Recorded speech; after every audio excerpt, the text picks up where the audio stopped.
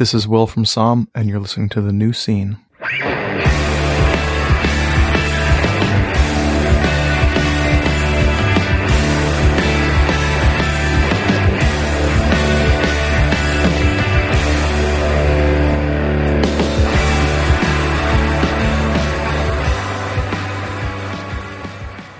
Hello, everybody, and welcome to The New Scene. This is Keith. And Tommy. And we're back with a brand spanking new episode. That's right, tonight. Now, we've been working on this one for a while. You're in for a wild ride. Tonight, we have the one, the only, Simon Brody of Drowningman. It was an excellent conversation. There's a lot of great stories in this one, so strap in. You're in for a wild ride. He's an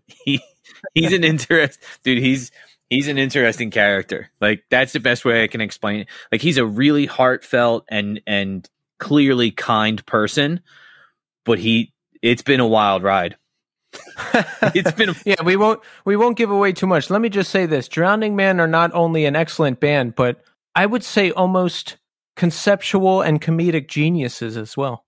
Yeah, he gets into a couple things that I go, there is one point in this that I don't know how Keith is going to edit it, because I was laughing so hard, I had tears streaming down my face. And it was... I know the part you're talking about. It's literally a one-word answer. And it was just like the most perfectly timed thing. It was something out of a movie. And the fucking way he answered it was just so deadpan and like... I don't know why it hit me so hard, but I was laughing so unbelievably. My stomach hurt after that episode. So phenomenal. Just, he's a great guest and he's a really nice guy. Yeah, you're going to love it. So get ready for that. And folks, a few quick reminders.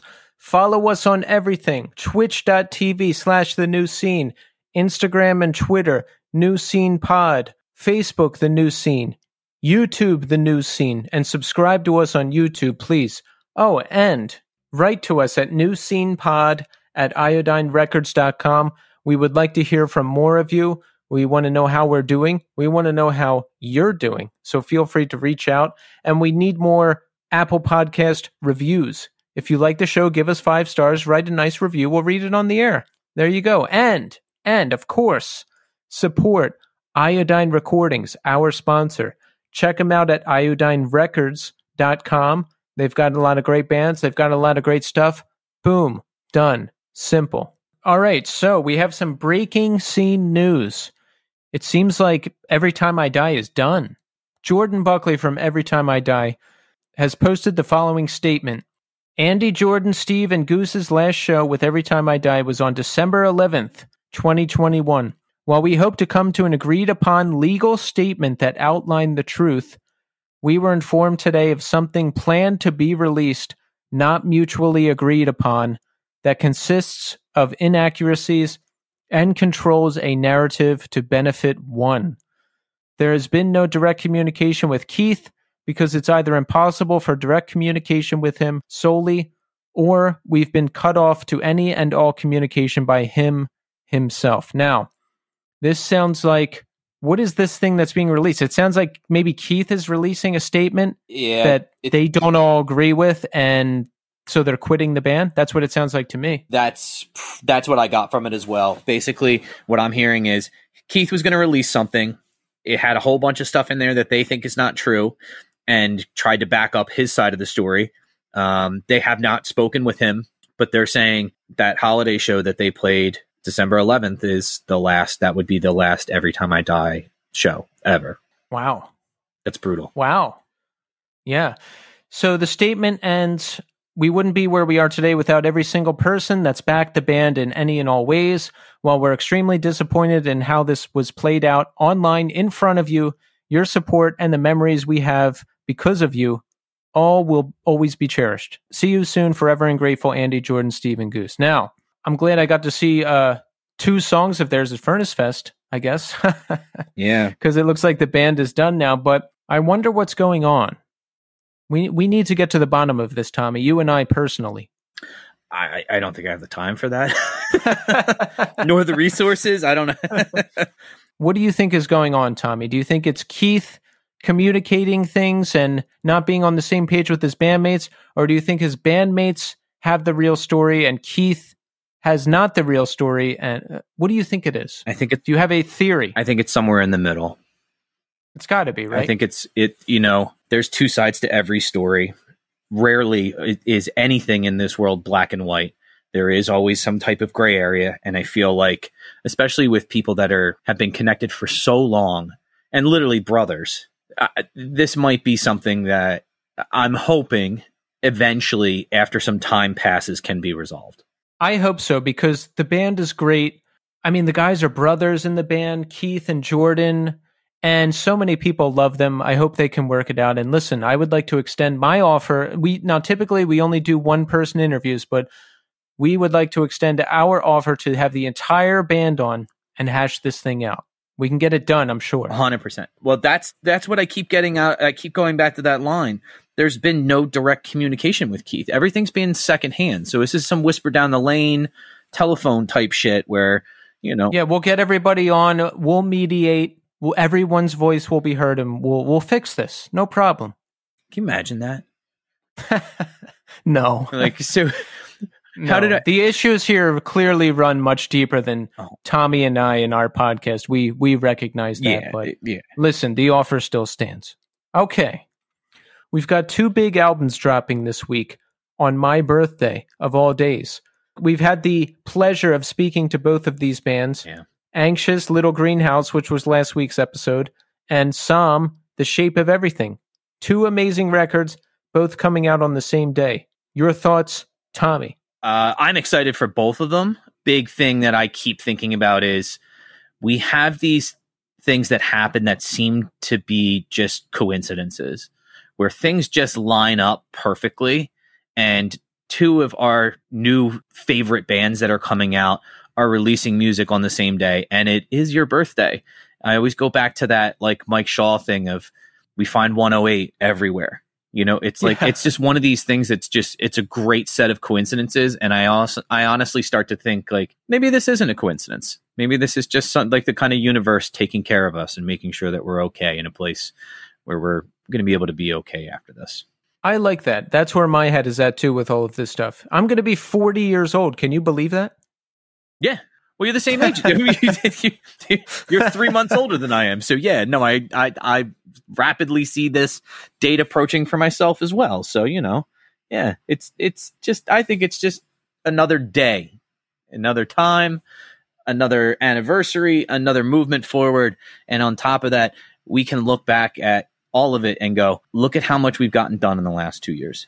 Exactly. So much. Yeah, this doesn't have to be about, I'm turning 40. It's like, look at the last 2 years. Like, it's been an awesome time, and I'm just glad that we get to share it together. Same here. Same here. So I was thinking about this, Tommy, an interesting point of discussion. What is the best live show you can remember seeing in recent times? I haven't been to think about it. I know you haven't been to a ton of shows, but in recent, let's say the last 5 years. Okay. There's got to be, or wait, what year is it? 2022? Yeah. 2019, 18, 17. Yeah, last 5 or 6 years. What is a show that stands out in your mind as the best live show you've been to? All Else Failed at Century Bar in South Philly. Yes. Yeah. Yes, that one definitely stands out for me. And I remember renting a car and drive. It was a weeknight. I think it was a Wednesday or a Thursday or something like that. Yeah, that one was great because it was kind of out of nowhere.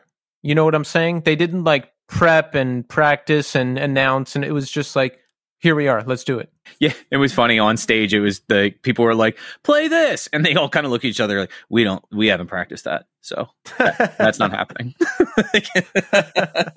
That was a great one. Yeah, I only remember it was a weeknight because if anybody's ever been to an All Else Failed show, you're screaming the lyrics the whole time. I remember I went to go teach my class the next morning, and I had lost most of my voice. I wasn't really able to teach as much as I was like, "Good morning, guys." Like I had to whisper the whole time. Like it was a mess. Did the children ask what was wrong? I said that I had gone and seen a friend's band the night before, and I was singing along with them. And I don't have a great singing voice, so I think I don't sing terribly often, so I kind of like damage my voice a little bit. And I'm surprised you said that much. I would have just been like, oh, I don't feel good or something. Oh no. I mean, I always think it's funny. Like the kids always kind of poke at like your personal life, what your interests are, what things that you're interested in. And, you know, depending on the mood I'm in and depending on the group of kids I have, I'll kind of give them a little peek into what I really enjoy. And most of the time they're horrified. There's a handful of kids that have seen stuff like that I've showed them, you know, videos from bands playing, and they're like, that seems like it's a lot of fun. I'm like, okay, that's a great attitude. Like, yeah, most people see it and go, that is really scary. That looks like it's not fun. It's really scary and really fun. Oh yeah. My favorite live show, I just count Furnace Fest as a show because I saw every single band in the world in one weekend. It's going to be hard to beat that. But if I weren't going to go with that, I'd probably have to pick an All Else Failed show too. I mean, take your pick, because those are always the best times. Yeah, they really, there was another one they did at Kung Fu Necktie. Yeah, I think I'm going with that one because that was also part of the genesis of our show. And I was thinking about this earlier today, Tommy. Do you remember before the podcast was even an idea, we were going to play music together? Like I was going to try to start up the Basement Year, my band again, and you were going to play bass. Yeah. Remember that? I do. Do you want to still do that? I have to get a bass, but yeah. I would my thing is like I ordered that interface Saturday afternoon. So it's coming in the next week and a half, 2 weeks or something like that. So I'll be able to start kind of messing around with what recording looks like on Kelly's MacBook. So it'd be really fun. I'm super into it. Yeah, I mean, I think I just want to play. I just really want to learn how to do it. Like just get the basics down of what you should be doing to get correct tone, to be able to, you know, and I think a lot of it's just going to be kind of like what we did with the show. It's going to be experiment, see what works, and then toss out the shit that doesn't and keep the shit that does and just keep moving forward. If you learned the set and if I learned the songs again and we just had a really good drummer, yeah, we could just show up somewhere and play the EP. Oh yeah. I think we should do that. It's what, 4 songs, right? 5. I could do that. All right, done deal. We are now top podcasters and top musicians. What do you think of that? I consistently go back to the idea of that any type of creative outlet that you and I get into together is always going to be fun. Exactly. And the fun is what's important. All right, so we're out of time for this segment, but please check back with us in the end for more, because right now we are going to talk to Simon Brody of Drowningman. Enjoy.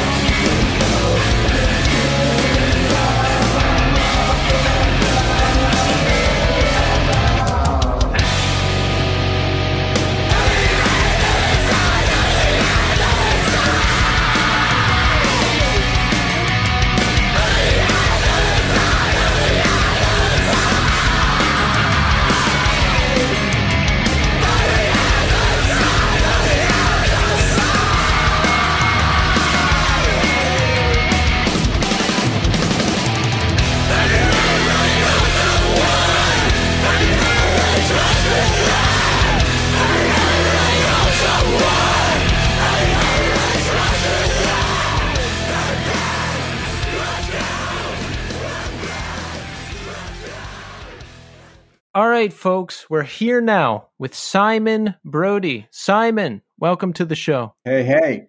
It's great to have you here, Simon. You know, we've been working on this for like a year now. Can you believe that? It seems like longer. But yeah, it was one of those things. I think when we first started to do this, the band didn't exist. Oh, so it wasn't even back together yet. No. And I remember you guys were trying to get me to come on the podcast, and I was like, can we wait a few more weeks? Because we might have stuff to announce. And that ended up taking months. But we're here now, and this is very exciting. It is. It is. So, Simon, I'm going to ask you what I ask everybody to kick off. How are you doing today? Today, by all objective counts, I mean, I'm recovering from COVID, and winter in the North Country is a bleak affair, gotta say.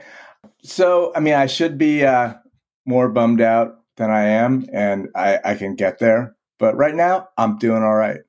That sounds great. Are you back in Vermont now? Well, it's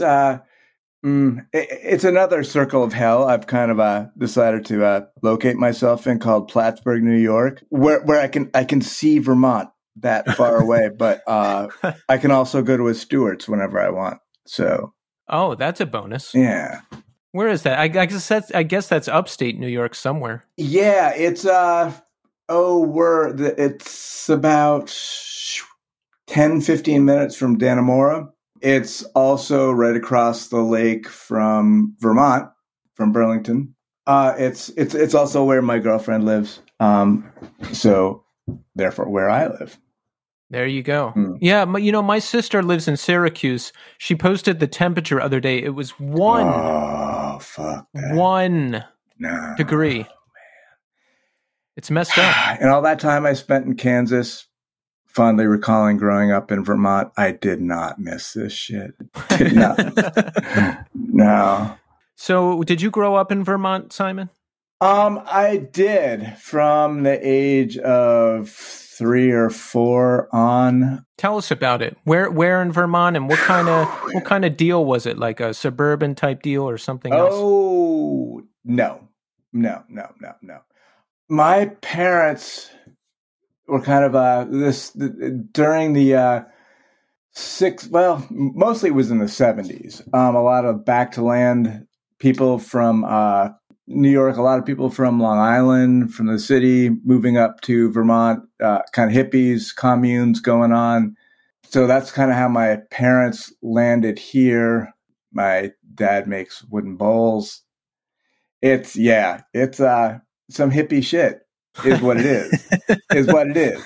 But also, then again, my dad has, he's had his stuff displayed in the White House a couple times. And oh, wow. Yeah. I mean, he's kind of living a parallel life with me. Like there are certain very few select people that would, like, if they heard his name, would be like, oh yeah, I know who that is. Or I know who that band is, but otherwise nobody else cares. Was your dad a musician too? No, he wasn't. He played a lot of music. Definitely kind of, what sort of, informed me, being as interested in music as I was later on, him getting me, I remember the first few punk records I got where I got like a live Sex Pistols record that was just fucking garbage. And then getting a G.G. Allen cassette. And I'm like, no, this is fucking, I don't like this. I mean, conceptually, I like it, but this is not feeling good to me. So, yeah, I mean, soon after that, I discovered better stuff. But what was the better stuff you discovered? What grabbed you? I'd say early on, it was kind of I was into like sort of new wave stuff. And I kind of, didn't like the metal aspect of stuff. I didn't like that. But I think the Bad Brains were the first band that I was like, what the fuck is this? Yeah, I mean, that's definitely the band that I was like, this is what I want to do. So what was the scene like in Vermont? Where did you come in? What were some of the bands you saw? Like, did you have a moment where you kind of saw things going on and you're like, yes, this is something I want to be a part of? Yes. And it was the 242 Main, the teen center that Bernie opened. I started going to it right after it opened. And, just being a high school kid and seeing some of these bands play and people that I went on to play in bands with later, but, they were stars to me, and they were accessible, and there were people that I could meet and hang out with. And there was a lot of community back then, and a lot of whatever band played, people went. It didn't matter what it was.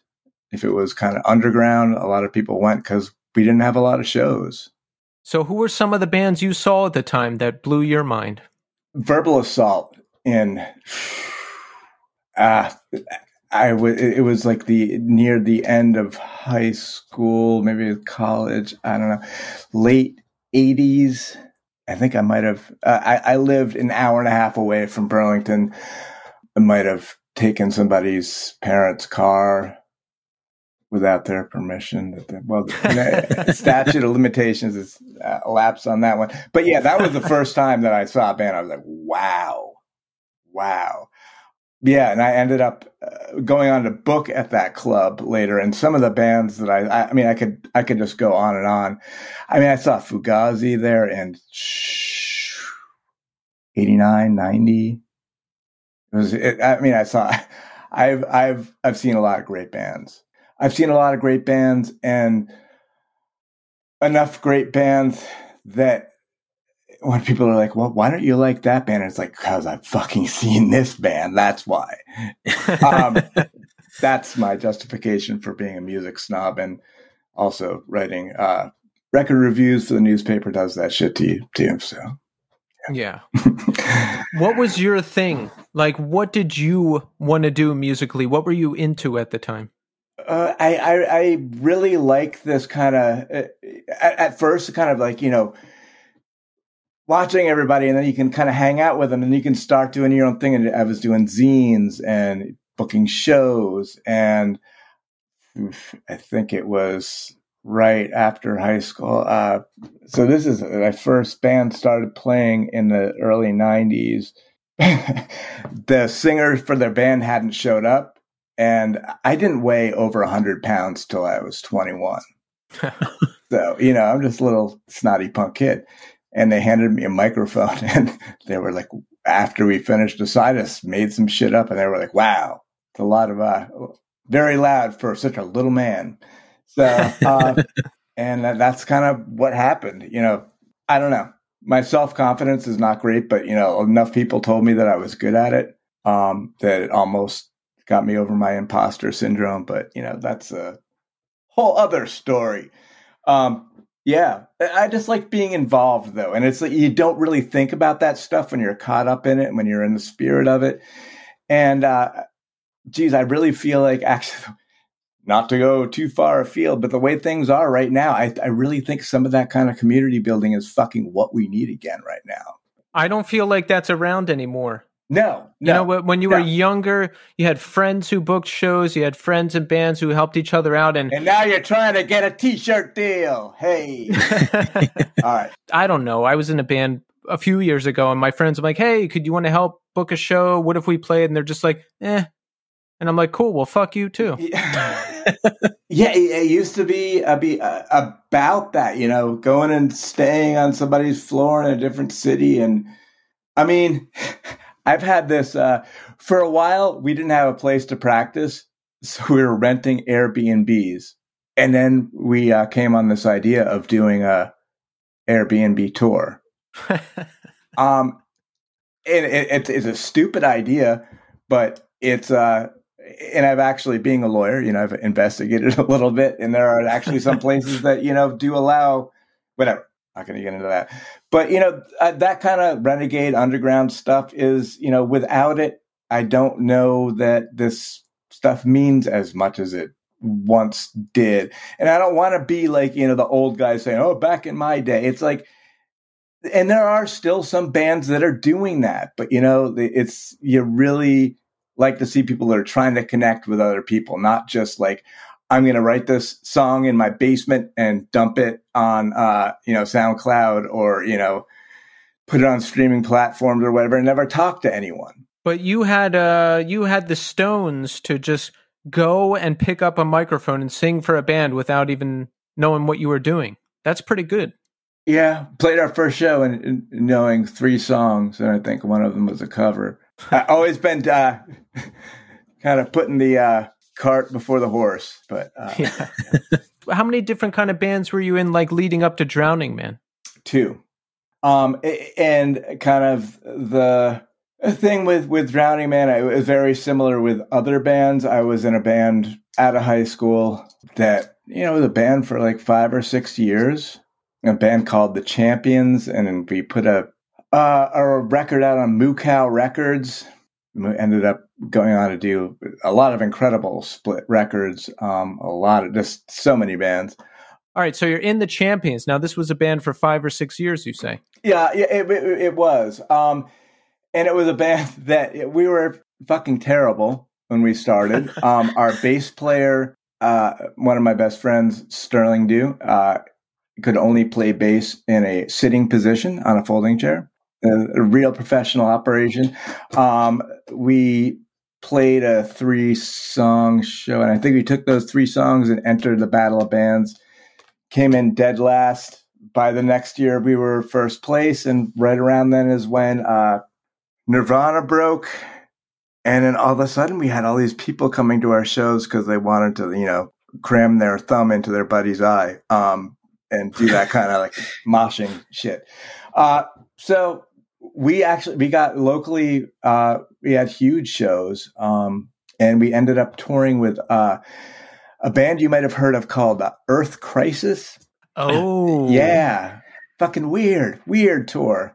How was that tour? We had Scott from Earth Crisis on the show recently, and harrowing is how it was. Fucking harrowing. How so? This is back in the day of man, I think it was even before beepers and all that shit. Like the people were, there was a very small network of people that booked tours. It was like 93. And this guy was booking this tour, and somehow he asked us to open for Earth Crisis, even though we didn't really know each other, and even though we had one 7-inch out. So he booked the tour, and then he handed it off to us, and there's 5 shows for a month, all these holes in it, and I tried my best to fill that in. I think we all worked to do that. And by the end of that summer, I think while we were on the tour, their Firestorm 7-inch came, and all of a sudden, they're a huge fucking deal. But while we're on the tour, it wasn't like that. We played in Tyler, Texas, with Unbroken and Mean Season in 1993. Holy shit! Were the Champions like a straight edge band? Did you fit into that scene at all? In appearance. Stylistically, we liked stuff like that. It was definitely, we were not straight edge. No, we were not a straight edge band, but we played with straight edge bands. It's strange, and I think it became more commonplace at that time. It's like kind of playing metalcore-ish stuff, or the kind of proto metalcore. You were either straight edge or you were, I don't know. It took a while for there to be non-straight edge metalcore. Oh, that's interesting. So it kind of started as a straight edge thing. I feel predominantly, especially when you're talking about the Earth Crisis and the Unbroken. Yeah, I mean, it was pretty prevalent. So did you look straight edge at least? I mean, you must have if you got it. Oh, yeah. So you had the look. We had the fucking haircut. So anyway, that band broke up after that tour.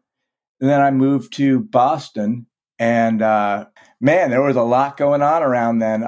It was when Converge was getting back together after Jeff, their bass player, had gone to McGill. They played, it was a New Bedford festival. Yeah, just seeing all that early stuff happening in Boston, and, at the basement of the co-op in Alston, Harvest Co-op. A lot of shows there. Seeing Cable in the early days. Oh, that's awesome. Yeah, that's a very rich scene. You've got Cable, you've got Jesuit, you've got Caven, you've got Converge, you've got probably a lot of other stuff I'm forgetting. Oh, not even going to go there. It's like, if I don't say somebody's name that should be mentioned, I'll feel bad, but I'm gonna say Cable, because man, that band in their early days, nothing could fucking touch it. So did all of that influence what eventually became Drowningman? It did. At the time, I was actually in a band in Boston with some of the people from the Champions. Al from American Nightmare was playing drums. My friend Justin, who's also from Vermont, he had played as touring guitarist in Shift. It was more of a kind of like a emo kind of thing. And we worked for a year and the songs were fucking great. And then we played 3 shows and broke up. What happened? We couldn't agree on a name. I'm not going to be in a fucking band named Santa. I'm just not going to do it. I'm not going to do it. It was grueling. We could not fucking agree on a name. So actually, a couple of years later, when I started, hey, I have a list. What do you guys think about this? Oh, Drowningman? Cool. Let's go. Like, that was easy. It's funny that you mentioned that. The first band I was in, I went through such a crazy fight of what the band should be named that from then on, if someone picked a name that was even just half shitty, I'd be like, okay, fine, let's go with it. Yeah. And if you're in a band where there's this much of a problem with agreeing on the band name, then there's going to be problems. Yes. We were playing with also with Ryan from a band called Third Age from New Bedford area. Yeah, and then after that, and this is when things were really starting to kind of, there was a lot more going on in Boston, and I was like, I'm going to move back to Burlington and start this band, and kind of, then we started playing more, like we played at the Harvest Co-op. We knew all these people. There was a kind of a collective, Treehouse, we called it the Treehouse Collective. There were a lot of people that were involved in that back, Kurt and Jake and just John LaCroix, just a lot of people. And it's, man, when you're in that moment, where you're like, there's some real creative shit going on here. And it's definitely, that's the soil that, Piebald grew in, Cave In grew in. Yeah, by the time I moved back to Vermont and we started playing shows, they're like, there's this other new band that we should put on the show called Piebald or, Cave In or what. Yeah, it was a crazy time. You described it well, like the rich soil of creativity and just all these amazing bands come out of it. Yeah, I mean, especially, I hate the idea. There is competition in music, and it's like when your friends are doing awesome stuff, you don't dislike them for it, but you got to fucking up your game. It's right. Like everybody's pushing each other and being creative and there's shows happening, and it's, a good thing for everyone. It's a good thing to have healthy competition though. Like that's a good, it pushes other people to kind of test what their limits are as well. Like I think I see someone playing guitar really well and I'm like, damn, I want to play like that. Right. Like, you don't look at them and go, fuck that guy. No, especially if it's from you're a hater. Especially if it's somebody I'm friendly with. You can't deny though, like when you see someone doing something really well, you just go, your talent offends me. Yeah, you're right.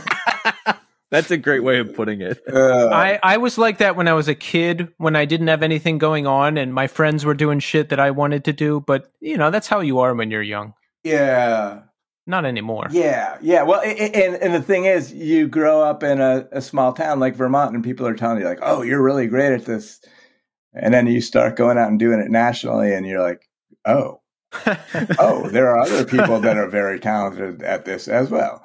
But right. We're our own thing, I think that we kind of got lumped into a lot of the stuff that was going on in Boston, but at the same time, we had a lot of influence from the Canadian stuff. I mean, Jesus Christ, that band Shotmaker, I cannot say enough about them.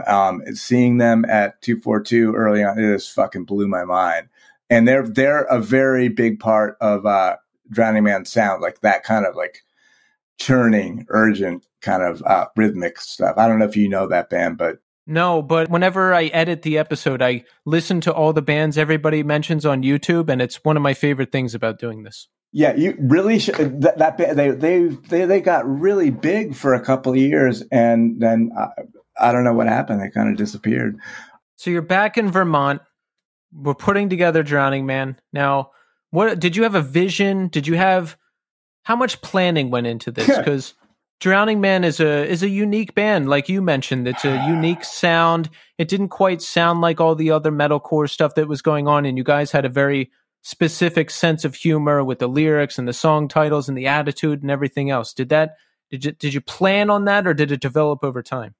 I think it's for me. I mean, it's everyone else in the band also, but it's part of my personality. We had something that we've been repeating to each other.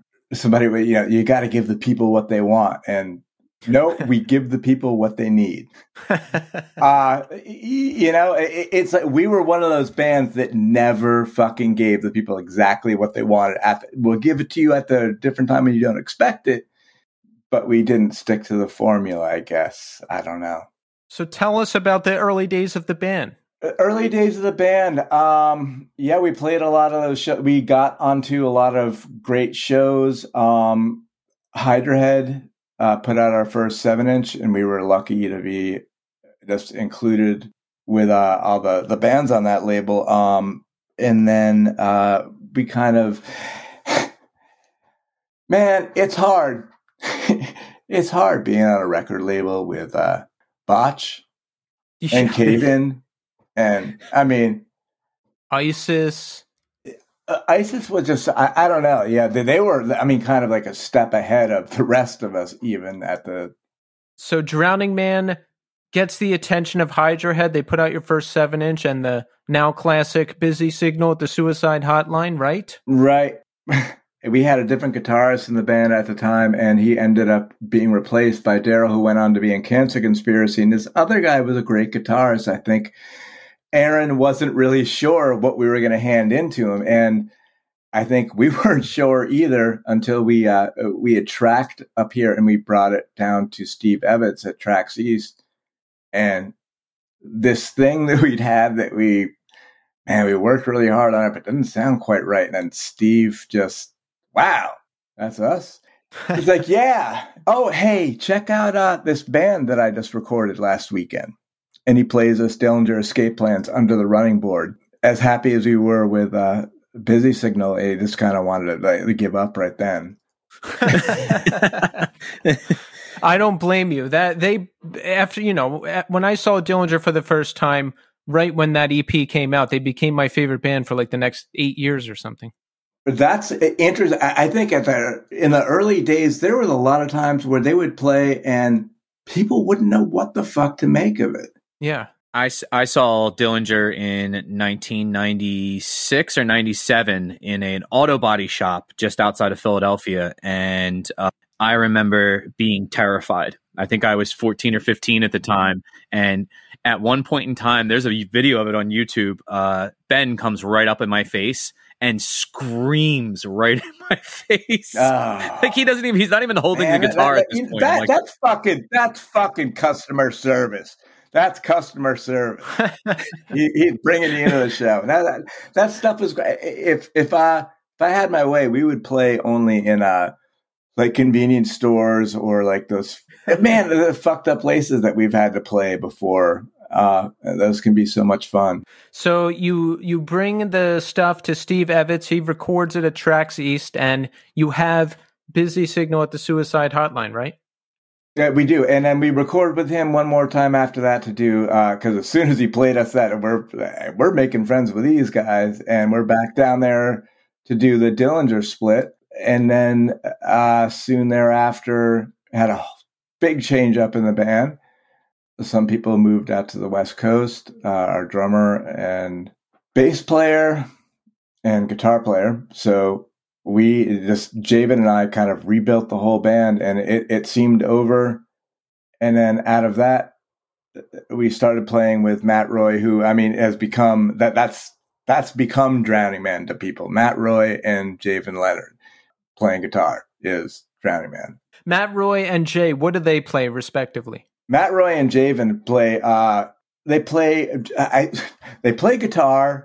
And I'm putting an asterisk next to that because these motherfuckers, we've been recording those demos. I swear to God, they're playing two different guitar parts, but they're not. I don't know how they do this shit they do. I'm curious about the recording of Busy Signal.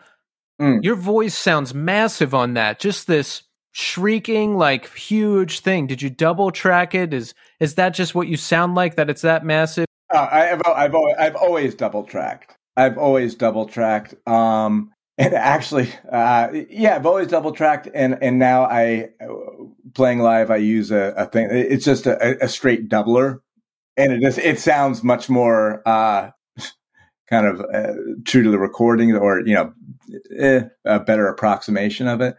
And also part of the that is that the vocals were buried down a little bit lower than they normally would be, which that makes them occupy more space. That with the multiple tracks, I like doing weird shit like that.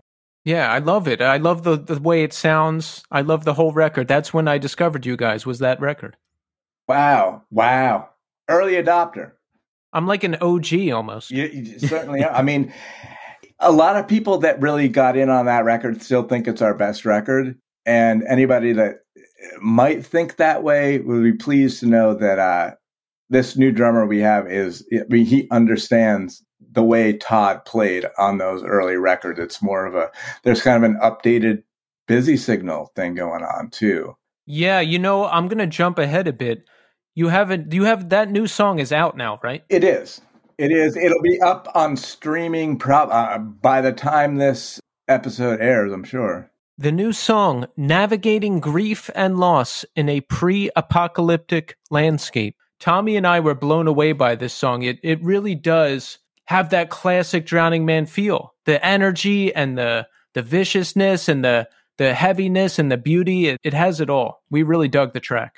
I'm really glad, and I also it is a demo, so we left space. I mean, that's part of the stuff that we're going to record with Steve Evans.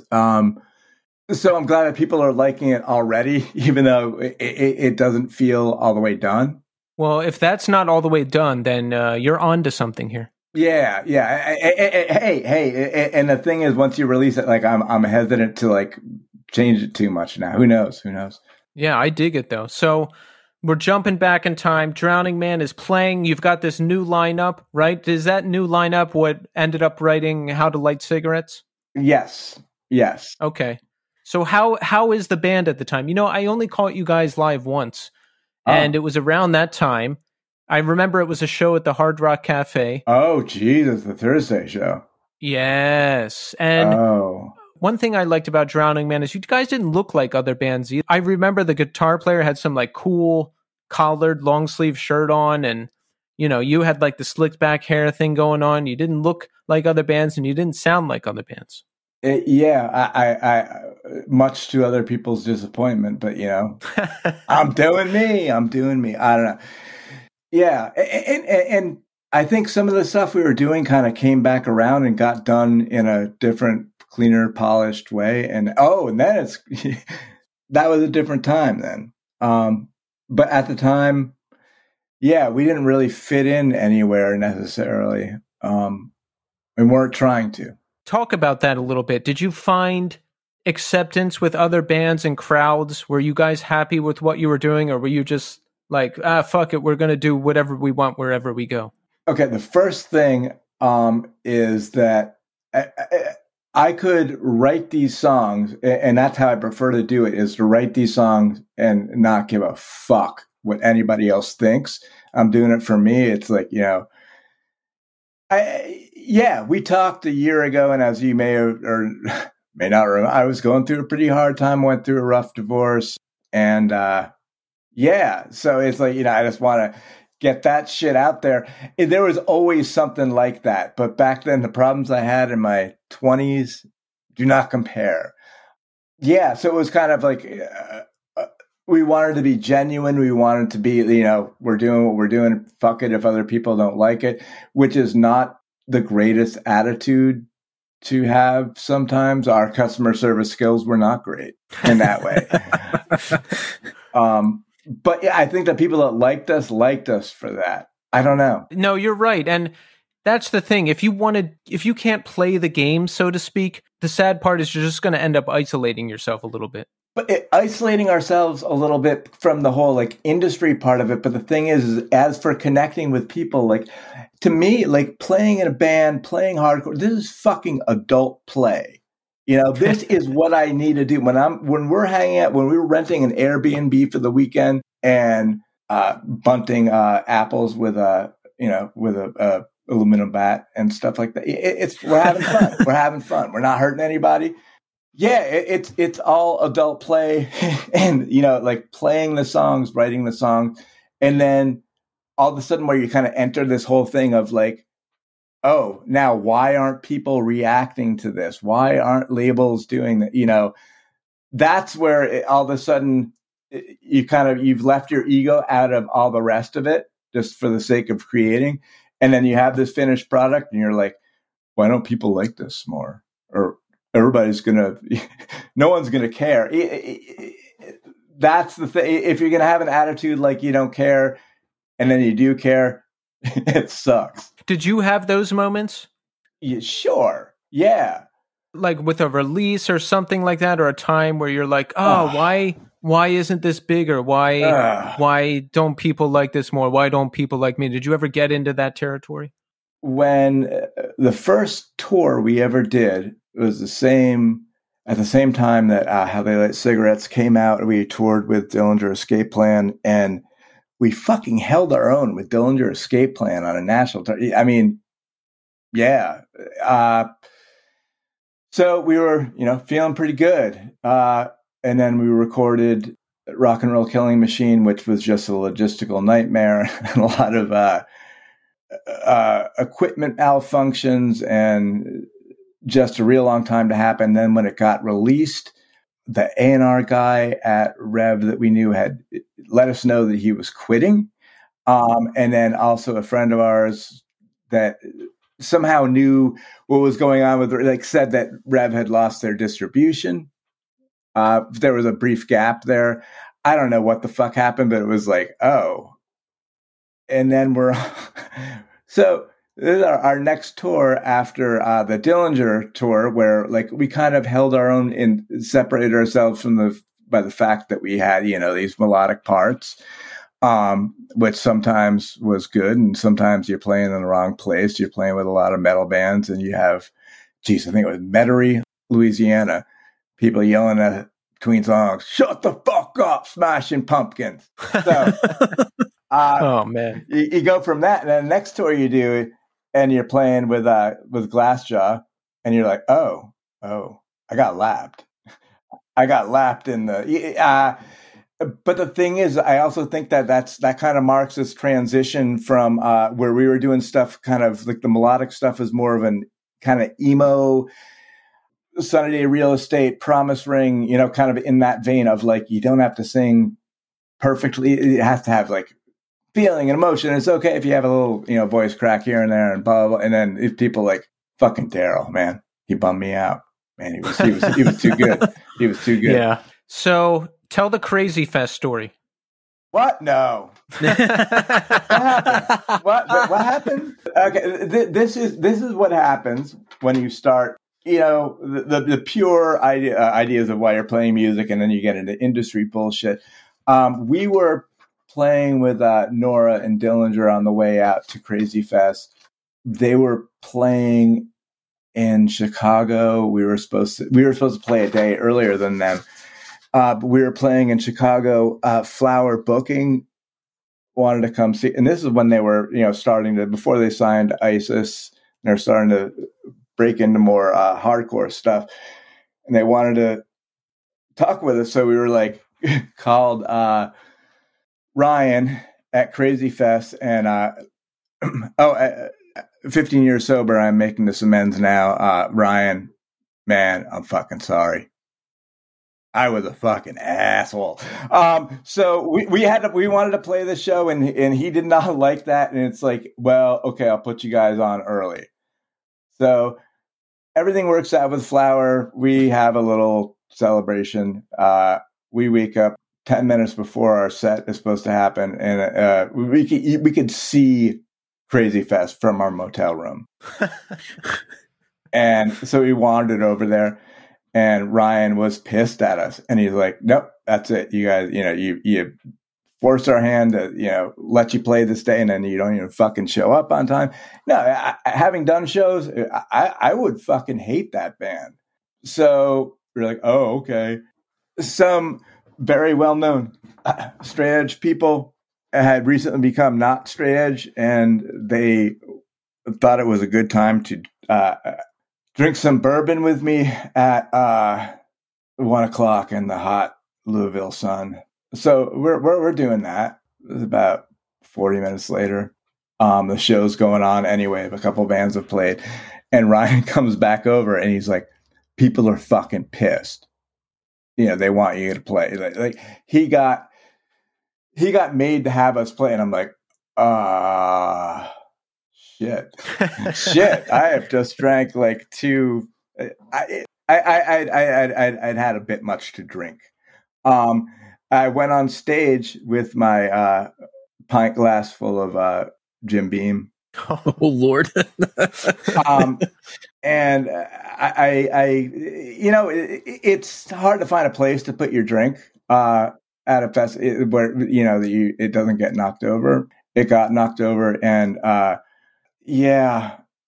there found myself drinking bourbon off the stage at Krazy Fest. And so, which of you are sober? That's me, Keith. So, can you imagine at your third year, where they're asking you to tell your story, and you tell that story, and you know what, Simon? When you said that the glass got knocked over and you drank the bourbon off the stage, the very first thing I thought was I would have done the same exact thing. Well, and the thing is that so we're kind of like outsiders, and then we really adopted that and we pushed it too far. And I think it was also, to be antagonistic towards it did not serve us well. I will tell you that. Right. And that was definitely at the point of blowing the band up. I was going through relationship problems then, and I was, just kind of, seeing what happened. Talk about some of your struggles and how you overcame them. I remember I was heavily into drugs and alcohol, and I was a mess for a really long time. I remember Drowningman was on a tour or something, and you posted, or the band posted somewhere, and you're like, "Hey, we'll trade." Whatever you're saying is lying. All right. Okay. This isn't true, but tell your lie. Yeah, sure. Tell your lie. Yeah. The lie is that I think you posted and said, "Hey, we'll trade you Drowningman merch for painkillers on tour." You want to know what that is? Yes. Don't let Drowningman play shows with "I Hate God." Like when you see like the merch table and they have like "will trade merch for," like they kept it a little bit more under the radar, and it's like, how do we take this?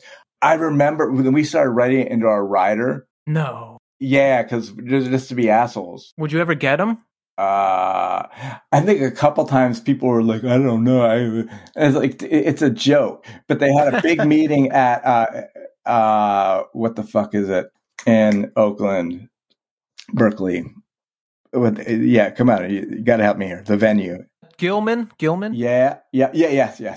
The collective. So the collective, like, should we do that? Yeah.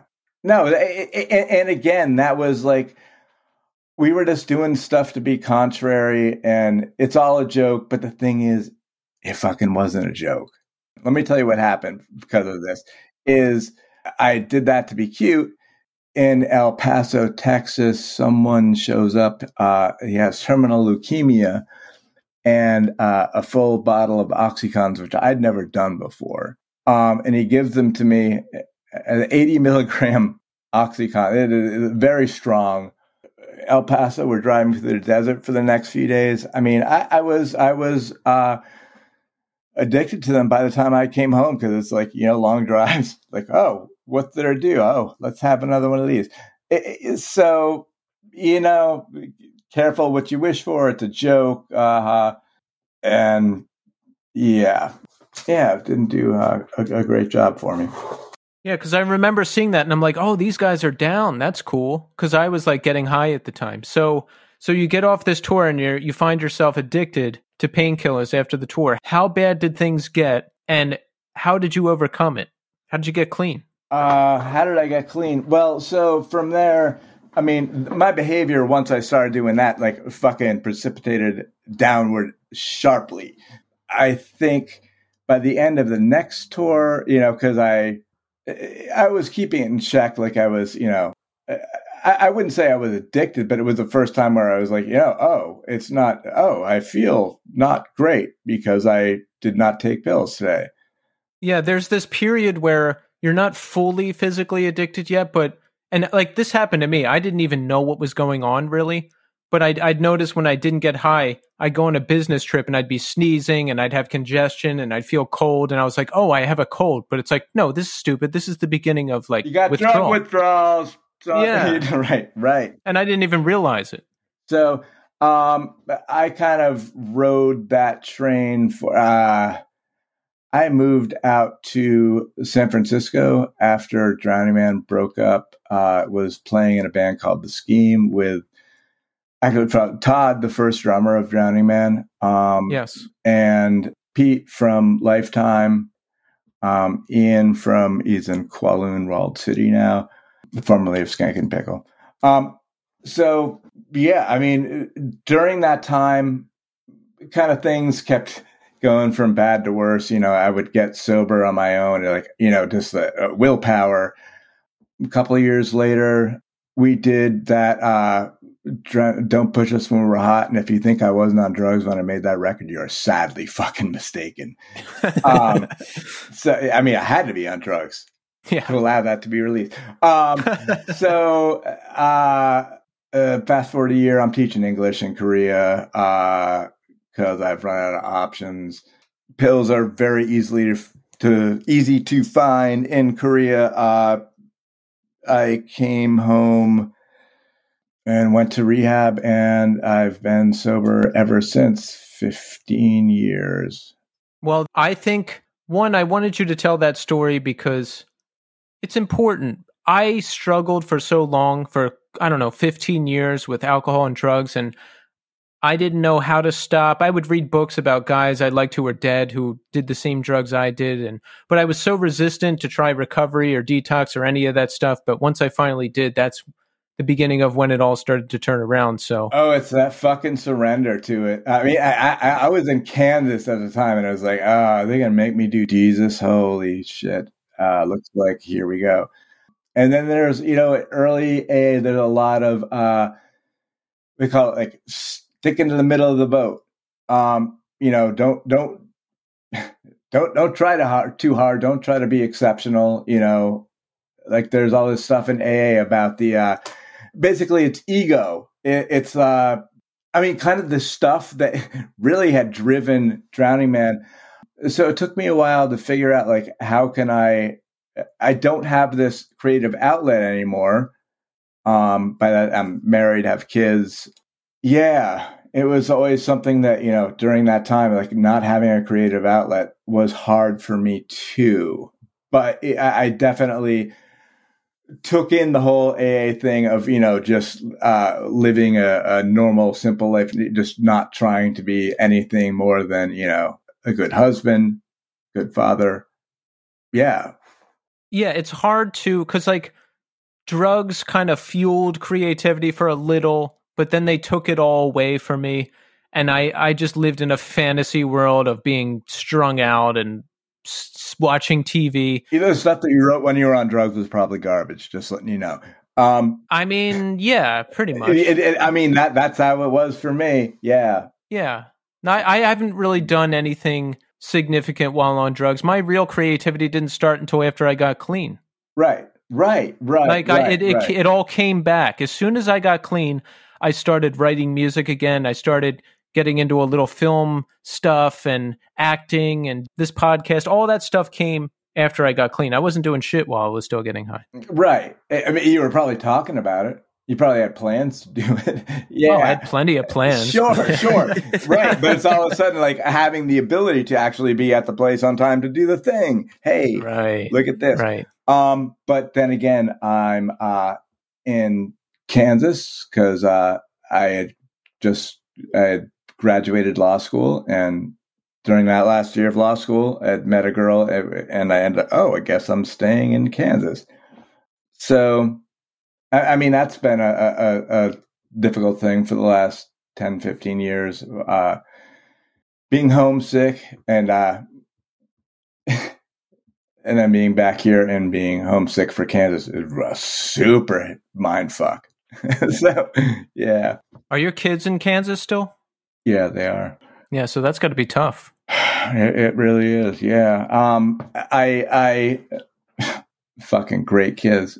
Yeah, it was definitely not the most harmonious divorce. I think I told you guys before. Somewhere in the legal proceedings was a lawyer who was also one of the directors of the Westboro Baptist Church. My wife's lawyer, and the thing is yeah, I mean there was a lot going on there. Things are kind of settling down with her. I see my kids as much as I can. I am moving back to Kansas City hopefully by the summer, once we have this record written. I mean, as much as I thought I needed to get away from my wife, I miss the fuck out of my kids. Real quick, Simon, if you don't mind my asking, where did you go to law school, and what was your focus of practice? I went to Washburn Law School in Topeka, Kansas, the alma mater of Fred Phelps of the Westboro I was just going to say, you could suck my dick, and don't edit that out. Man, because I used to, they would fucking protest on the sidewalk in front of the exit for the law school, and they'd always do it like when I had a night class and I was trying to leave. Like, get the fuck out of my way, you people! And somebody needs to teach them fucking graphic design. Jesus Christ, with their sign. Yeah, they're big Comic Sans people. They just like the goofiest shit. Like, really? Like, I mean, when you have kids holding them, you can get away with it, I guess. I don't know. You know, Simon, I always tried to keep tabs on you online. You had a blog going for a while. I was always curious about what happened to you. And I was pretty impressed that the frontman of Drowningman became an attorney. You must have been ultra focused in law school. Tommy here tried to become an attorney, but it didn't work out for him. Failed miserably. It wasn't easy. It wasn't easy. How far did you make it? I made it midway through my second year. Really? Yeah. Fuck. If you're going to start the second, I mean, you're in, right? Well, I went to school part-time. So it would have taken me, my degree would have taken 4 years. Where did you go? I started at Widener University in Delaware. And I was going to transfer to Temple. And that's actually when I made the choice to not transfer and become a teacher. You know what? While you were in law school, answer me this question. Were you not aware that you were among some of the shittiest people on earth, probably? So actually, isn't that why you stopped, Tommy? I think that was one of the biggest things is when we went to go take, it was my civil procedure exam. When I went to go, like, it was a writing assignment, and you actually had to go to the library to pick up the packet that was there for it. So there was a series of readings. There was 2009, 2010. Okay. Same. Yeah. And I went to go pick up the packet, and in my cohort, I think there was 197 people or something. It was just under 200 people. And I went to go pick up the packet, and I went to the librarian because she was like, "Oh yeah, I can get it for you. Hold on." And they were supposed to be on top of this countertop behind the desk. Somebody cut your throat, didn't they? Somebody took the whole stack. Yeah. To get it. She's like, "I can print more," and I'm like, I know that, but law like to get school is so fucking cutthroat. It's a 2-hour jump on us. Like, that's really what they did. Like, they took the whole fucking stack, and I was like, what a weird thing to do. And there was another girl that was in my study group. We went. Whoever did that probably got a better grade. Well, that's the other thing. I started seeing that was kind of like when my older sister is an attorney, and she graduated from Temple, and then she got her LLM from Penn. And she had a real serious talk with me in the summertime when I was on break. And I remember her being like, "What do you think you're going to do with this?" And I was like, "Be a lawyer, And she's like, No. You're graduating from a tier 3 school. You're going to graduate with an enormous amount of debt. She's like, granted, you work at a law firm and they pay for a portion of it. You're making okay money, but do you know what the average salary of a district, ADA is? And I was like, no. And she's like, it's about $51,000. And I was like, get the fuck out of here. Lawyers make good money. And she's like, no, people that graduate from top 20 schools make good money. You go to UVA, you go to Yale, you go to Stanford, you go to those types of schools. Those are the people that are making 170, 190 walking out of school. That's bullshit. And it's true. It's true. That's the way it's structured. The only way to do it is, I was forced into the situation where I'm a solo practitioner. I do a lot of my stuff online. I ended up going to school concentrating on business and transactional law. I tried courtroom stuff. I remember there was this workshop we had about cross-examination where they had me stand up at the front of the class. They were trying to break me of the habit of saying by wadding up. He instructed all the students to wad up paper and throw it at me every time I said So, I'm doing that with Tommy too. So I stood up. Well, fuck you for doing that, because that's really cruel. And especially because I just stood up there said for about a solid minute and got pelted with so many papers. And I was like, all right, cool. I guess I'm not doing that.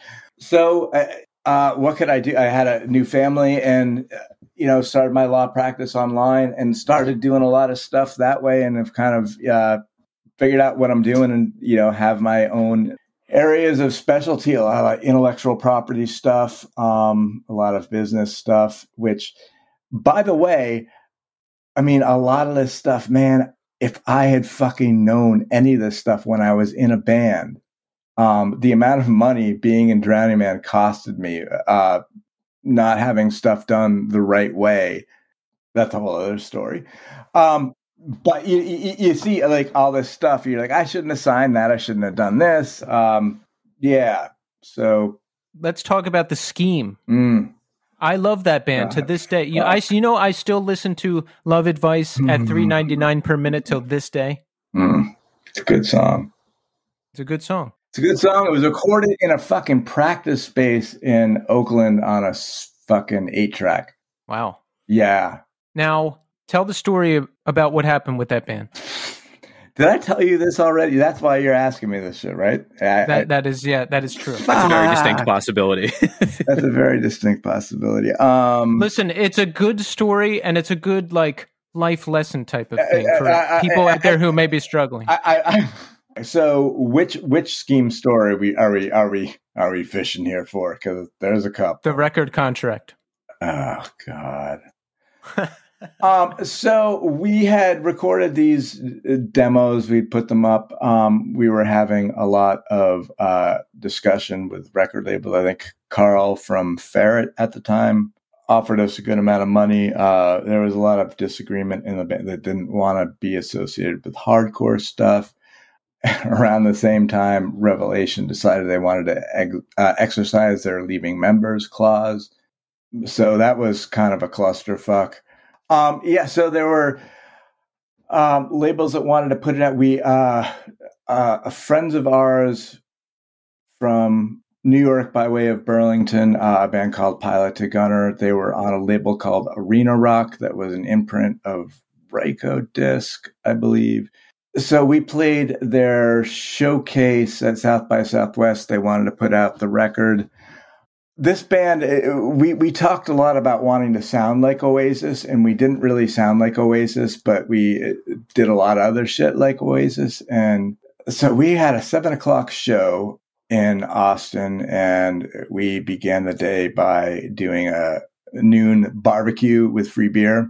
So come 7:00, the fellas are not feeling so great. So we played a kind of lackluster set. Ian, who was the only straight edge person in the band, was not fucking psyched, as he had every right to be. So some of the other guys in the band, I went up to the label guy afterwards and was like, what did you think? He was like, well, I think the record's still good. And I'm like, so I picked up an empty pint glass off the bar and smashed it on his feet. Because I had another bandmate instigating me next to me. the show continues. I think another guy in the band snuck underneath the stage and fell asleep. By the end of the show, we're being told to load out. Someone in the band would not leave, was kind of wandering around. So the bouncer brought him over a glass of water. He said, "I want a glass of water." Took a sip of the glass of water and spit it in the guy's face. And we were playing on the 3rd floor of this place called Buffalo Billiards. And my man's head off every stair all the way down. You got escorted out of Buffalo Billiards, where we come outside and see that one of our guitar players had gotten a football helmet from one of the other bands and was trying to tackle rickshaw, kind of those rickshaw cab things, tackle the drivers off it. It was not great. So I think that was sort of the end of that band. What a way to go out, though. I mean, sure, it's a good story. I mean, but it's fucking stupid. Yeah.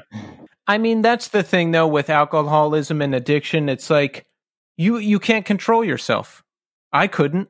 I can't tell you about how many opportunities I squandered with potential relationships or bands or any of that other stuff. Now, the thing is, when I was in rehab in Dodge City, Kansas, you have your first cigarette of the morning and hear the hogs getting killed in the pens across the road. Good stuff. The leader of the lady, the director of the rehab, told us, some of you people are, just addicts. Some of you people are just fucking criminals, whatever it is. And I feel like, I mean, even though I don't have the addiction's not there, but I still think that some of these ideas that are funny that probably aren't, or, kind of punk rock asinine behavior, that it is funny to a degree still. And that's something I'm working on. Not real hard, but I'm working on it. Well, at least you're working on it. I want people to be entertained at my expense. Sure. I mean, I got a few good years left. I'll sacrifice my body for the greater good. We love to hear that. Talk about best record ever. Oh my fucking God.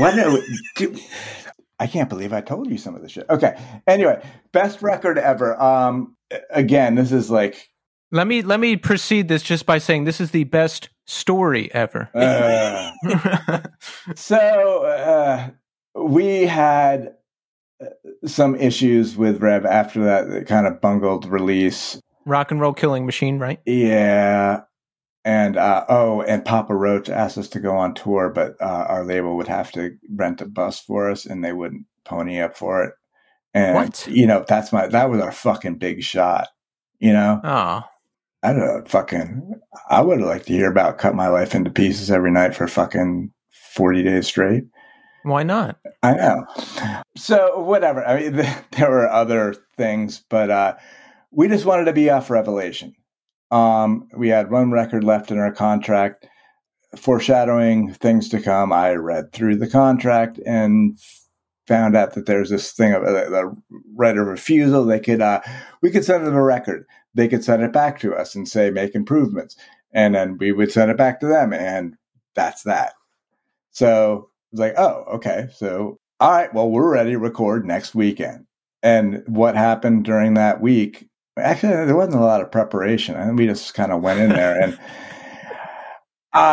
just saw the fucking wildest shit you've ever heard. We went with Kurt Ballou into God City, who was a very willing participant. I believe on a few tracks he played some saxophone. I believe he soloed over some tasteful 12-bar blues. We had a song called.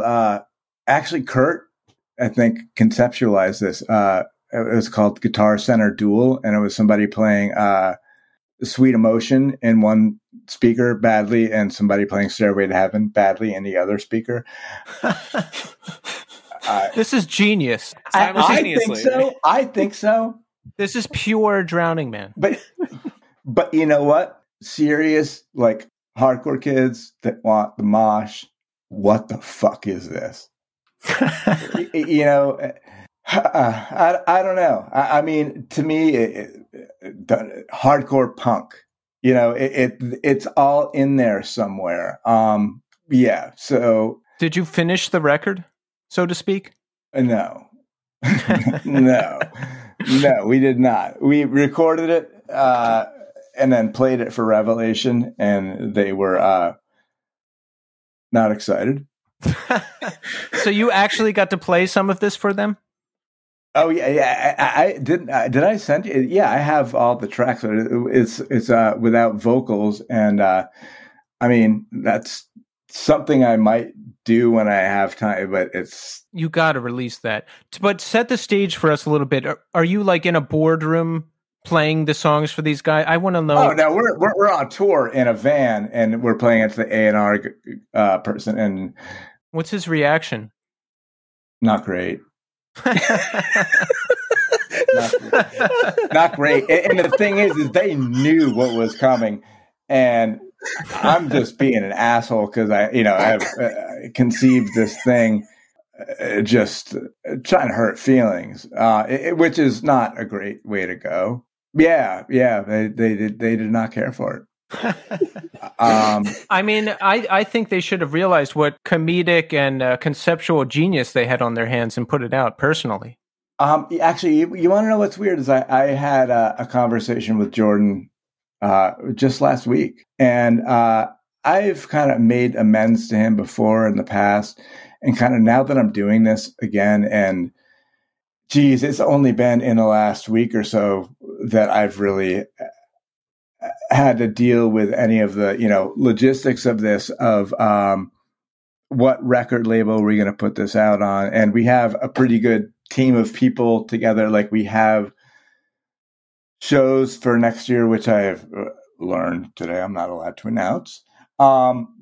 So we have hopefully we're going to limit ourselves to like festival appearances and short tours here and there. It's still to be determined who will put the record out. So we already released that one song. We're going to finish recording. I just have vocals to finish up on the other one, and we're going to be sending that out as an industry demo because I love that shit. I love industry shit. I do. I love it. And now as an attorney, you can better navigate it and slice and dice through those contracts. Absolutely not. And somebody said that to me before. And then, I think Dan Sanshaw from EVR, I was asking him about something.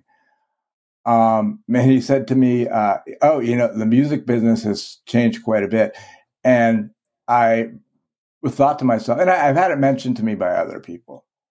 And the beauty of that is we didn't understand the music business before. So whatever, fuck it. I think I need to get tattoos on my face. That's as much. I've got a list written down of things that I'm supposed to do, apparently. Drowningman could have been a SoundCloud rapper, right? Well, that's what I'm saying. You could do like a trap emo record. I would be into it. I listened to some of that stuff. You know what? This is fucking weird. Who's really picked up on that stuff? Is my kids. Oh, yeah. My kids have come to emo and on their own, and they're playing me stuff that they're listening to that is not something I would expect like 8 and 11-year-olds to be listening to. And then in turn, it kind of gives me, well, you should check this out if you like that. Like my youngest is really into My Chemical Romance, and geez, 2 or 3 years ago when they mentioned the word emo, I mean, everything fucking stopped. And I pulled out, I pulled out the speed. Like, you are not going to listen to all the stuff they listen to now. You're going to listen to this. This is real emo. And they didn't understand that now, but, we're able to share Spotify playlists.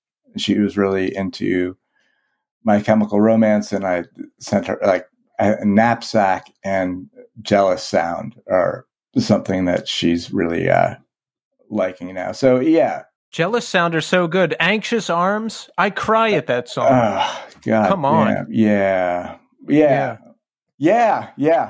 she's my youngest has started taking piano lessons, and she is she inherited the gene. When she was an infant, when she would start to inhale, I would have to go find a safe place to, let her let that out, because it was like detonating a fucking bomb. She's like the loudest human being I've ever met when she wants to be. And she's started taking piano lessons, is musically talented, and has good taste in music. I mean, hey, My Chemical Romance at 8 is, she's That's pretty refined. Yeah, yeah. And say what you will about My Chemical Romance, but look at what they did. I mean, I think they look good, they sound good, they made it to the top. Well, and considering a year ago it was K-pop, yeah, we're doing all right. Exactly. And that's a beautiful thing, that you get to share music with them, and music that you actually enjoy. That's got to be the best. Oh, the other, I don't know if you know the visualizer of that new song on YouTube. There's a visualizer for the song, and all the shots are of my kids dressed up in different gear that we've gotten for us to take pictures with, and just a Wolfman. Oh, you know what? I saw some of those pictures on your Instagram. Yeah, and I was like, these kids are so cool. Look at these outfits. Yeah, they're no, let's not. My kids are fucking amazing. They really are. Yeah, you guys look happy. I like seeing that stuff. Yeah, it's been hard, coming home, and then it's like I'm counting down the days till I see them again, and I'm moving back there. My ex and I are getting along a little bit better. That's good. Yeah, so I mean, I'm not as angry about that, or I go there when I have a microphone in front of me. So yeah, I mean that's good. And I grew up without a dad, and in the process of all this, it tends to be that dads that grew up without dads have had this kind of thing impressed on them that dads are optional. Do you feel that way, Tommy? I think to a certain extent, because I had such a decent... How's your relationship with your in-laws? Good. My mother-in-law and I get along really well. Unfortunately, my father-in-law passed away a few months ago, but it was pretty decent. Like let's put it this way. We've never had like a real screaming argument. Here's the thing: is it also because I did a lot of reading during this stuff, that the thing that tends to counterbalance that, of like you feeling like maybe it might be subconscious. It was maybe with me of dads don't. This is not what we're supposed to do. It isn't what happened to me. That a good relationship with your in-laws kind of tends to counterbalance that. This feeling of family is bullshit. So that's what I got to say on that. Yeah, I mean, I think with me growing up, like I had a ton of siblings. I had 2 sisters and 3 stepsisters growing up. So I had a lot of people that took care of me. So I there was a time where I thought that like it was not necessary to have a dad, but now I have 3 daughters, and I consistently I make a point of, like, my mom was never very affectionate with any of us. I make a point of, when we're getting ready for school in the morning, I hug them and tell them I love them. Like, so important. I kiss them on the forehead before they leave every morning. Like, before they go to bed every night, I tuck them in and read a story. And, I'm consistently present. And I think that's one of the things that, when my daughter wrote a story at school the other week, she wrote a story and it was like, write about your favorite person, or write about somebody that you really look up to. She wrote it about me, and like I was in tears. Like, I was like reading it. I was like devastated. I'm like, oh my God, like, okay.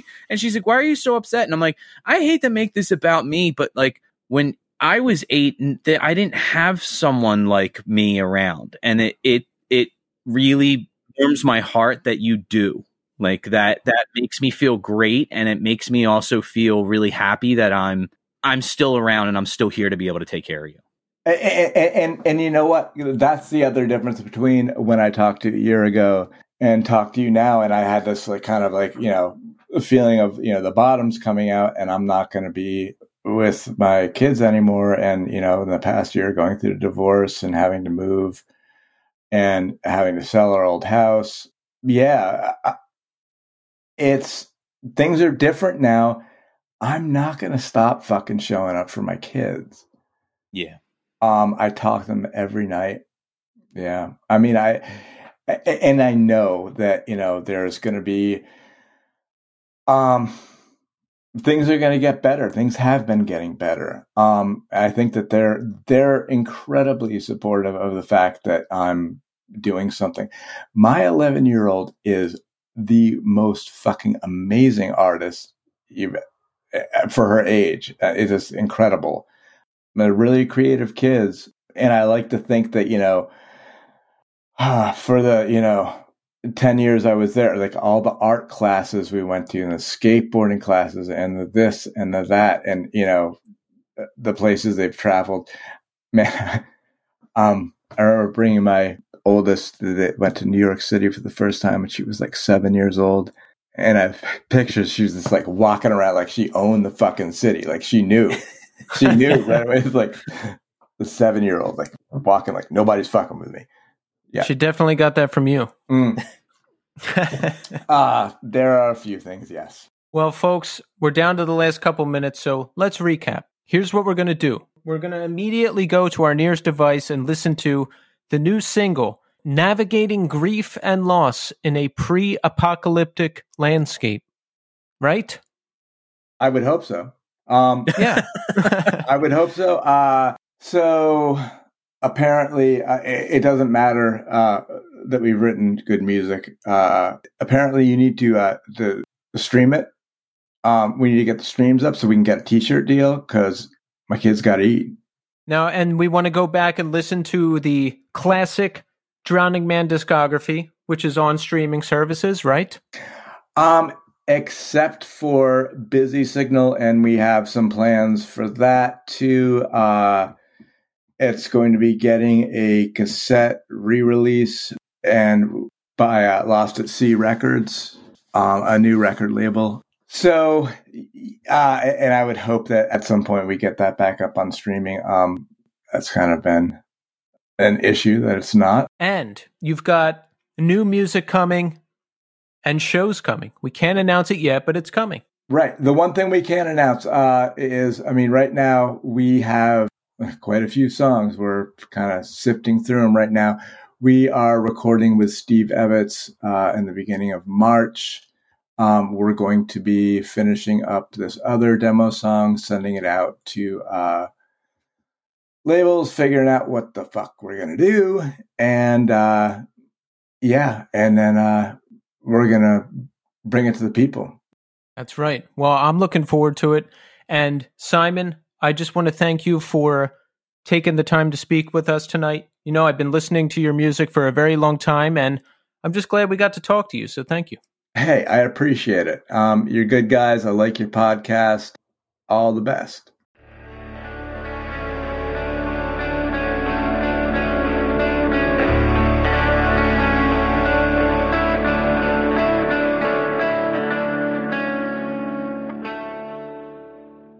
There you have it, folks. Simon Brody. What an epic journey that was.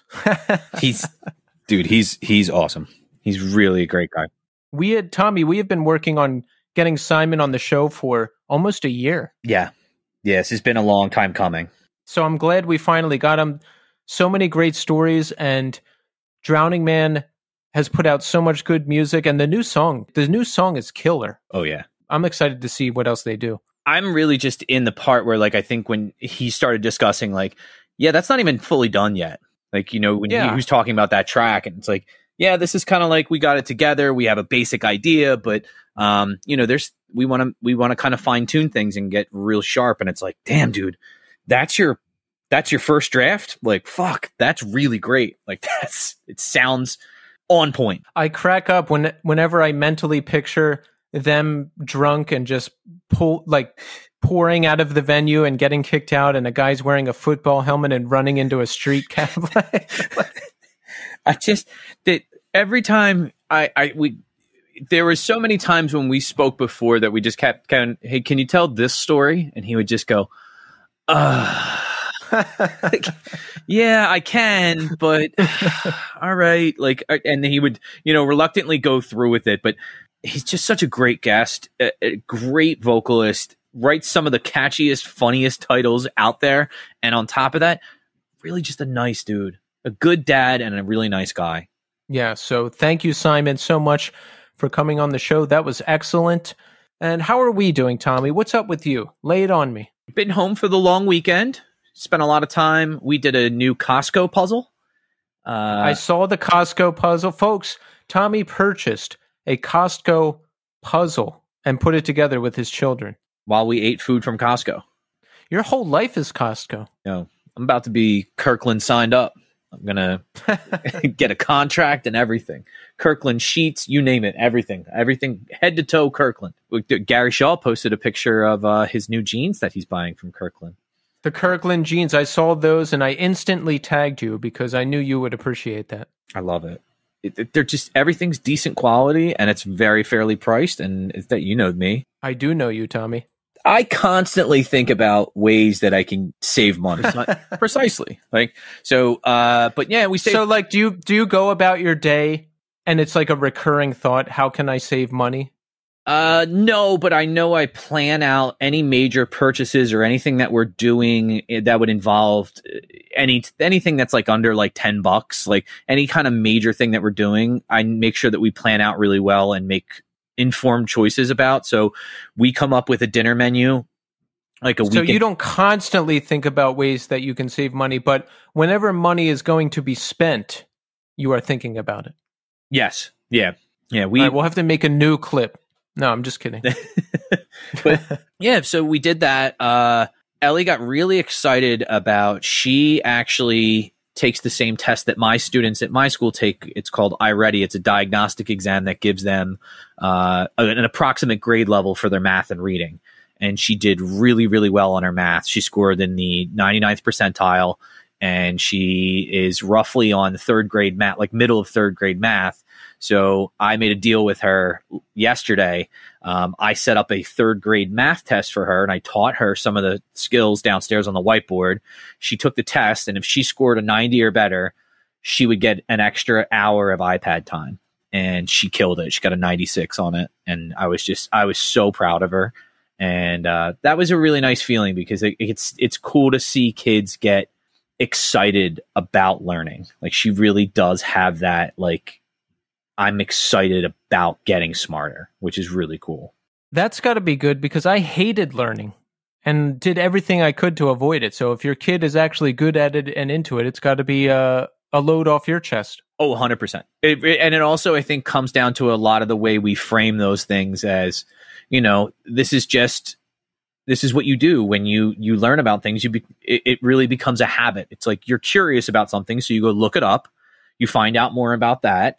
There might be some other questions that you have based on what you read, so then you go find some more information and kind of clear up all that stuff. But yeah, everything's going pretty well. I'm a little bummed I lost my good friend at work. I say lost. My good friend at work resigned because he took a principal position up in Brooklyn.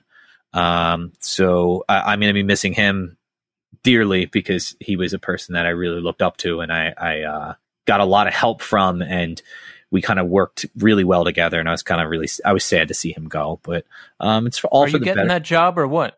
I mean, my application's in. They haven't set up my interview and stuff yet, because they are. How long ago did you put in the application?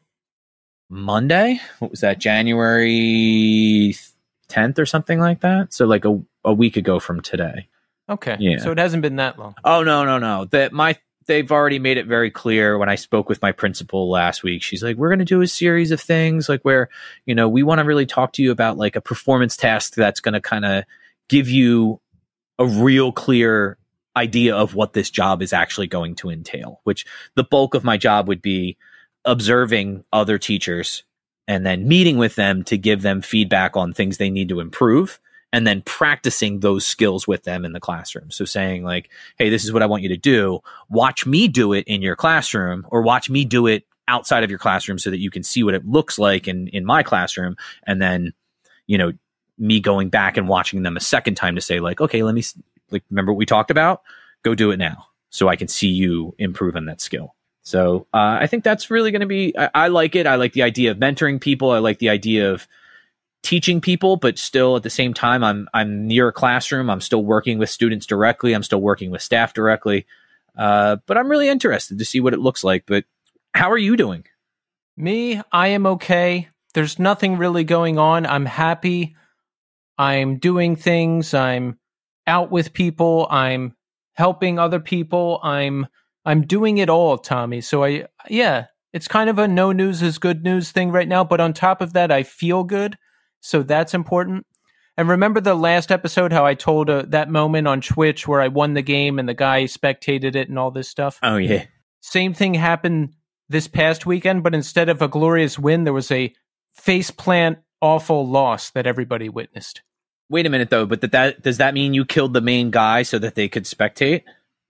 No, I was on his team, and I was the last one alive, and I died in a really horrible and embarrassing fashion, and everybody saw it. Oh. So, but I didn't get bummed out. You know why? Why? Balance, Tommy. Yeah. It's all about balance. Yeah. Look, because, I had a fantastic win, and then I had a fantastic loss, and eventually I'll have a fantastic win again. It's all good. Ebb and flow. It's all good. Ebb and flow, brother. That's what it all is. Exactly. So I feel good. Everything's good. I've been thinking about a random question for us to answer on the show. I don't know why. I just keep thinking of it, but you're going to go first. Okay. What do you do that annoys you the most? So the thing that I do that annoys me the most about myself is I set up enormous amounts for me to accomplish, especially over the weekend, and I always fall short. And I know that I do that to myself on purpose because I want to try and get through as many things as I possibly can. But it's still also disappointing at the end of the weekend, and I look at the list and go, well, I didn't get to this, and I didn't get to this, and I didn't get to that. So I think I set my goals a little bit too lofty sometimes, and then I end up always not disappointed in myself. No, I think that's a good way to say it. No, I end up disappointed in myself. I wanted to take the Christmas lights down this weekend, and it was so darn cold. I couldn't do it. I couldn't be outside for more than 10 minutes at a time.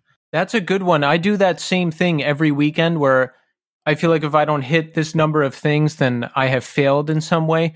But you have to take into consideration, you have 3 kids, you have a wife, you have many considerations and many people to answer to, so to speak.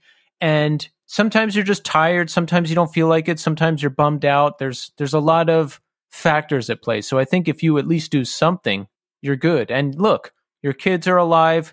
Your wife is there. Everybody's happy. So you got to, number one, you're always doing something. And number 2, you got to be doing something right. Can I add something that I think I do really well now that I used to do poorly at? Yes.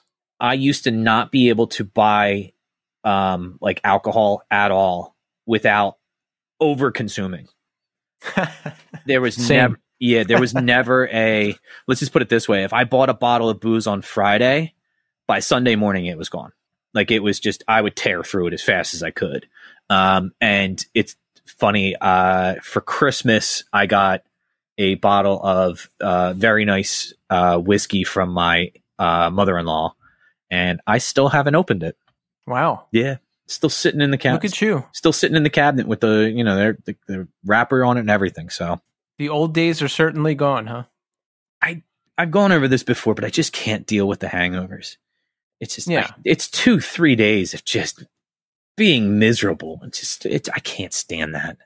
I don't want to ever be a part of that ever again. But all right, do you know what I do that annoys me the most? I was just going to ask you the question. What do you do that annoys you the most? It used to be, all right, in the morning when I make coffee, mm-hmm.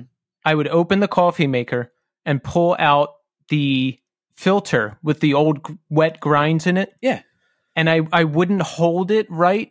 So I would drip coffee grinds and water from the coffee maker all the way across the kitchen floor to the trash can. And it was like really annoying to clean up, like really annoying. And I did this 3 or 4 times before I finally remembered to hold the coffee filter in a way that would make me not make a mess all over the floor. That used to be the most annoying. Okay. But I got that under control. So I have a new contestant now. I do this thing where it usually happens in the shower every morning where my brain will lock onto something and I can almost feel smoke coming out of my brain, and I focus in hard on something and think about it a lot. It's usually like I'll think about someone I don't like and I'm like, and not a particular person. It always changes. You know what I'm saying? Okay. I'll think like, oh, if I see this person again, they're going to say this and I'm going to say that. And if they say this, I'll say that. Or I'll think about an old situation and be like, they said this, you shouldn't have said that, you should have done this. Or I'll just think about a random thing I have to do and be like, okay, this, that, and I can feel like smoke coming out of my ears because my brain is so hyper focused. But now that I'm in a better and happier place, I'll step in the shower, I'll feel that starting, and I'll be like, oh, you're doing the shower thing. And then I just stop.